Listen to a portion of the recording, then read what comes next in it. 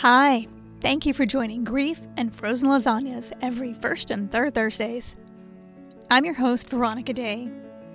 This podcast is devoted to talking openly about grief and how to help someone who is grieving. You will hear personal stories ranging from the sad, the angry, the "are you freaking kidding me?" to pee your pants funny. We're not licensed professionals nor grief experts. We're just real people who've experienced grief and want to share what helped and what didn't.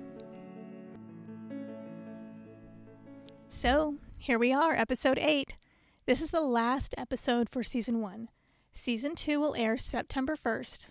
We're going to take a little break during July and August. Please stay subscribed because I just might drop some bonus episodes or outtakes this summer.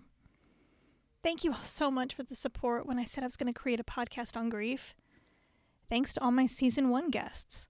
Jocelyn, Steve, Val, Alex, Lindsay, Michael, Destiny, Andrea, and Rhiannon. A huge thank you to the Sideshow Symphony and Barbara Gary for helping me with the music. I know I have so many people to thank for supporting me, but I can't begin to say my thank yous without mentioning my husband, Patrick Gary. He's not only supported my ideas, but also helped me see them to fruition. I could go on and on about him, and let's face it, I often do. But let's save that when we host How to Date a Widow or Widower episode, because that's actually a thing.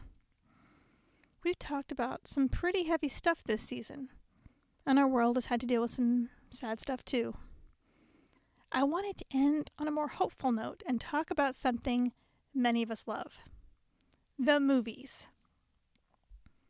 Movies can transform, transport, inspire, and make us feel all the feels. I got to thinking about movies and grief. There are some movies that no matter how many times I watch them, I'll always cry. Today I have a short list of movies that deal with grief. Now, this is not going to be like an actual review of each of these films, but more of how certain scenes really hit the mark. I chose some not-so-current films, but hey, spoiler alerts. The films are Sleepless in Seattle, Return to Me, Ghost, Marley and Me, and My Girl. Let's all go to the lobby. Let's all go to the lobby. Let's all go to the lobby to get ourselves a treat. Delicious things to eat. The popcorn can't be beat. The sparkling drinks are just dandy. The chocolate bars and the candy. So let's all go to the lobby to get ourselves a treat. Let's all go to the lobby to get ourselves a treat. Let's start with Sleepless in Seattle. It's a 1993 rom-com directed by Nora Ephron, starring Tom Hanks and Meg Ryan. The film's about this journalist named Annie, played by Meg Ryan, who, despite being newly engaged, becomes enamored with a recently widowed architect named Sam, played by Tom Hanks. One night, his son calls into a radio talk program, requesting a new wife for his grieving father. I think this movie hits the mark with a very specific scene. Sam has agreed to talk to the radio therapist, and he says, "Well, I'm gonna get up out of bed every morning, breathe in and out all day long. Then after a while, I won't have to remind myself to get out of bed every morning and breathe in and out. And then after a while, I won't have to think about how I had it great and perfect for a while." That scene, it's so quiet and calm. I think that because he's not crying or screaming, just adds to the intensity of his statement. Those of us who've lost a partner often wonder how we're going to get up each morning and continue living. It seems impossible to even consider how we begin to do that, knowing the love of our life is not there lying next to you. They're not there when you open your eyes in the morning or when you come home from work. They're not there to tell them about your day or have that ridiculous discussion of what's for dinner. You know the one I'm talking about. I don't know, what do you feel like eating? I don't know, what do you want to do for dinner? I personally often just snacked on whatever because it was too sad for me to make dinner or even go to the grocery store. I got out of bed every morning and took a shower. Yeah, I cried a lot in the shower. I forced myself to brush my teeth, get dressed, and all that. And you know what? Eventually I didn't have to force myself to get up and breathe.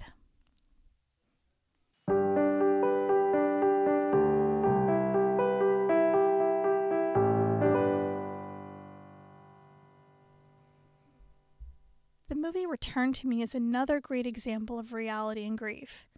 It's a 2000 rom-com drama directed by Bonnie Hunt. It has David Duchovny and Minnie Driver in it. If you haven't seen this movie, stop. Go right now and watch it. It's sad, and funny some more, and gives you hope.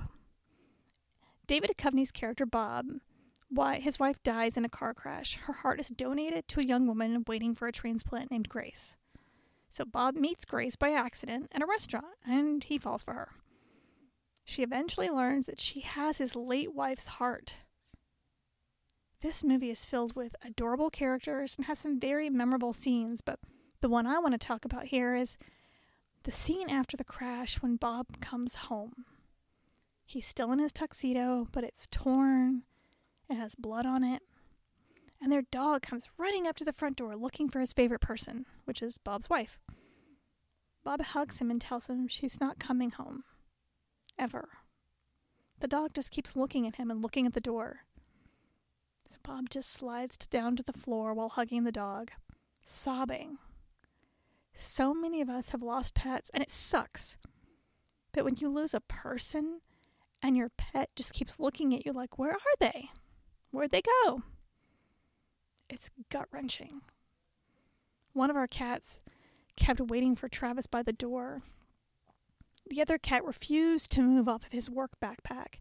He would just look at me and let out the saddest, quietest, and longest meow. My heart broke even further. So that scene was always sad for me, but it got terribly real after Travis died.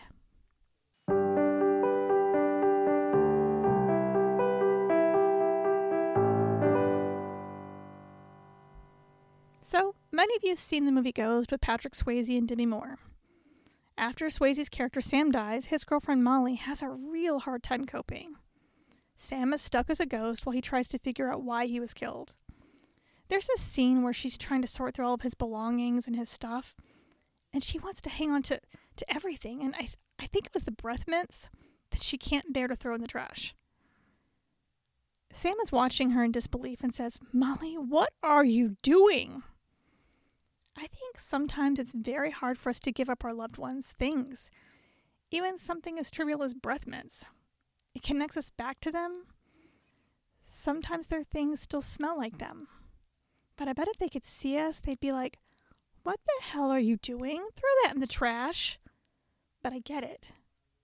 And whoever wrote that scene gets it too.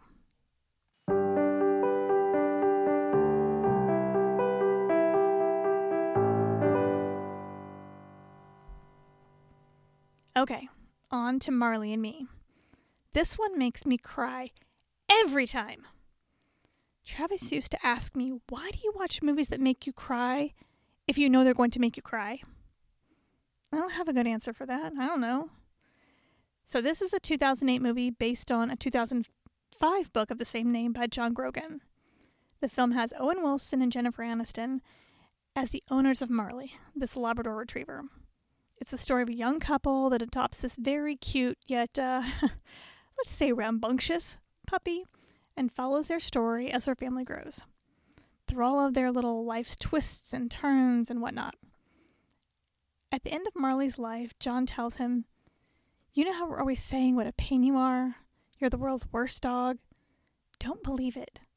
Don't believe it for 1 minute, because you know we couldn't find a better dog. I love you more than anything. You're a great dog. I love you."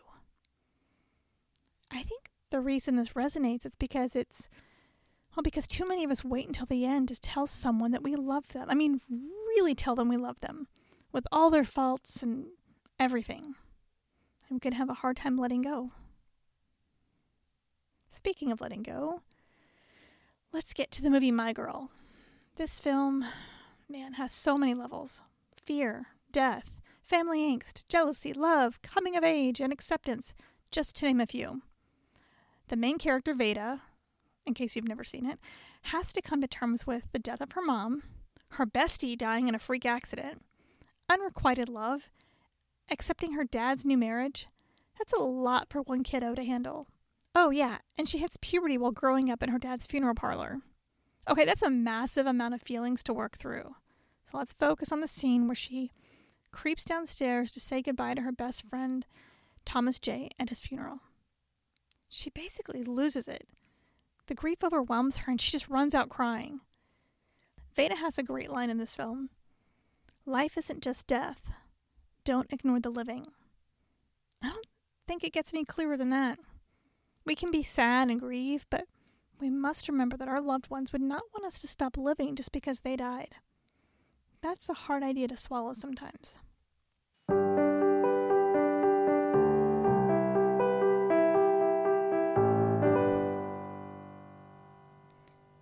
These writers of all these scenes get it.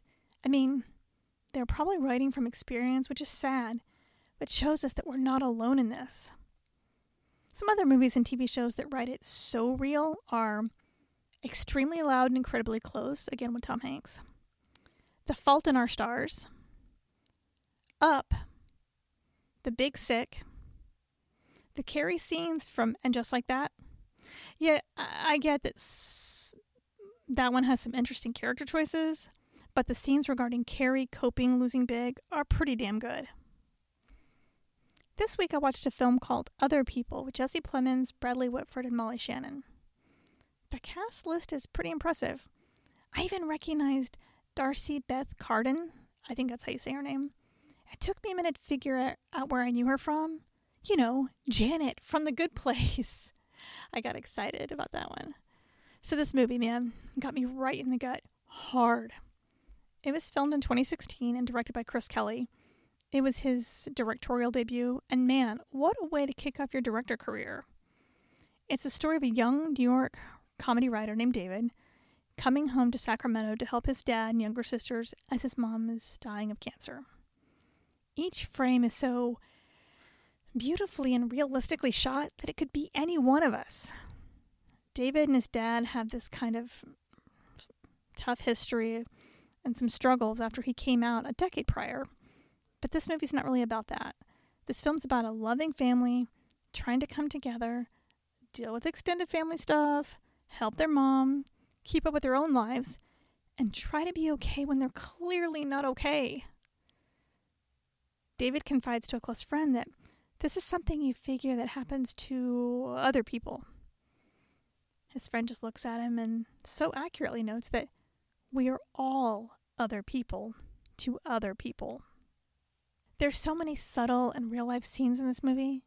One that sticks out is where David's dad calls him to ask him to pick up toilet paper and laxatives for his mom on the way home.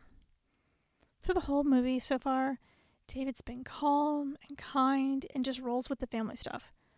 But in the middle of what could basically be any drugstore in any town, he has a mini meltdown in the medicine aisle because he cannot find the laxatives, which, by the way, are right in front of him. You see how everything's been building and building and building up on him, and he just sits down and cries in the middle of the aisle. I have so been there a few times. So Jesse Plemons and Molly Shannon give such, wonderfully sad and yet funny scenes. Like the whole conversation in a restaurant regarding, does she want to be buried or cremated? Does she want to be an organ donor? And you know what? Let's face it, there's no good time to have those conversations. And there's this perfect bit in the movie where Molly Shannon lets her son know that some friend dropped off a pie for the family. And she says, "Who does that?" And she makes the joke, "Aren't you supposed to bring, a lasagna?" I laughed so hard I almost shot Coke Zero out my nose.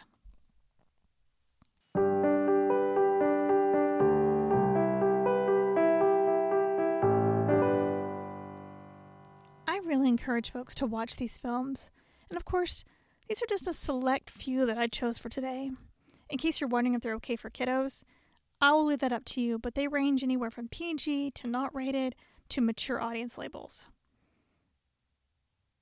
In all of these films, you can see that the characters love each other so much. That's where a lot of our grief comes from, isn't it? Because we loved so much.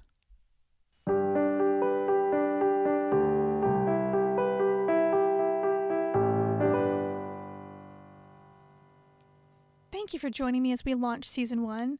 And like I said, please stay subscribed because I just might drop some bonus episodes and outtakes this summer. If there's something you want us to discuss, just drop me an email at griefandfrozenlasagnas@gmail.com. We'll be back on September 1st with all new topics and guests, so stay tuned. Grief and Frozen Lasagnas is written, performed, and produced by Veronica Day. That's me. Music and sound design by Patrick Gary and the musical talents of the Sideshow Symphony.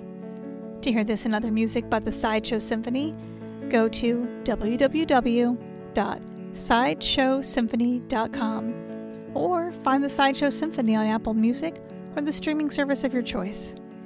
If you liked what you heard, or if you know anyone who might like this, please help us spread the news by sharing it.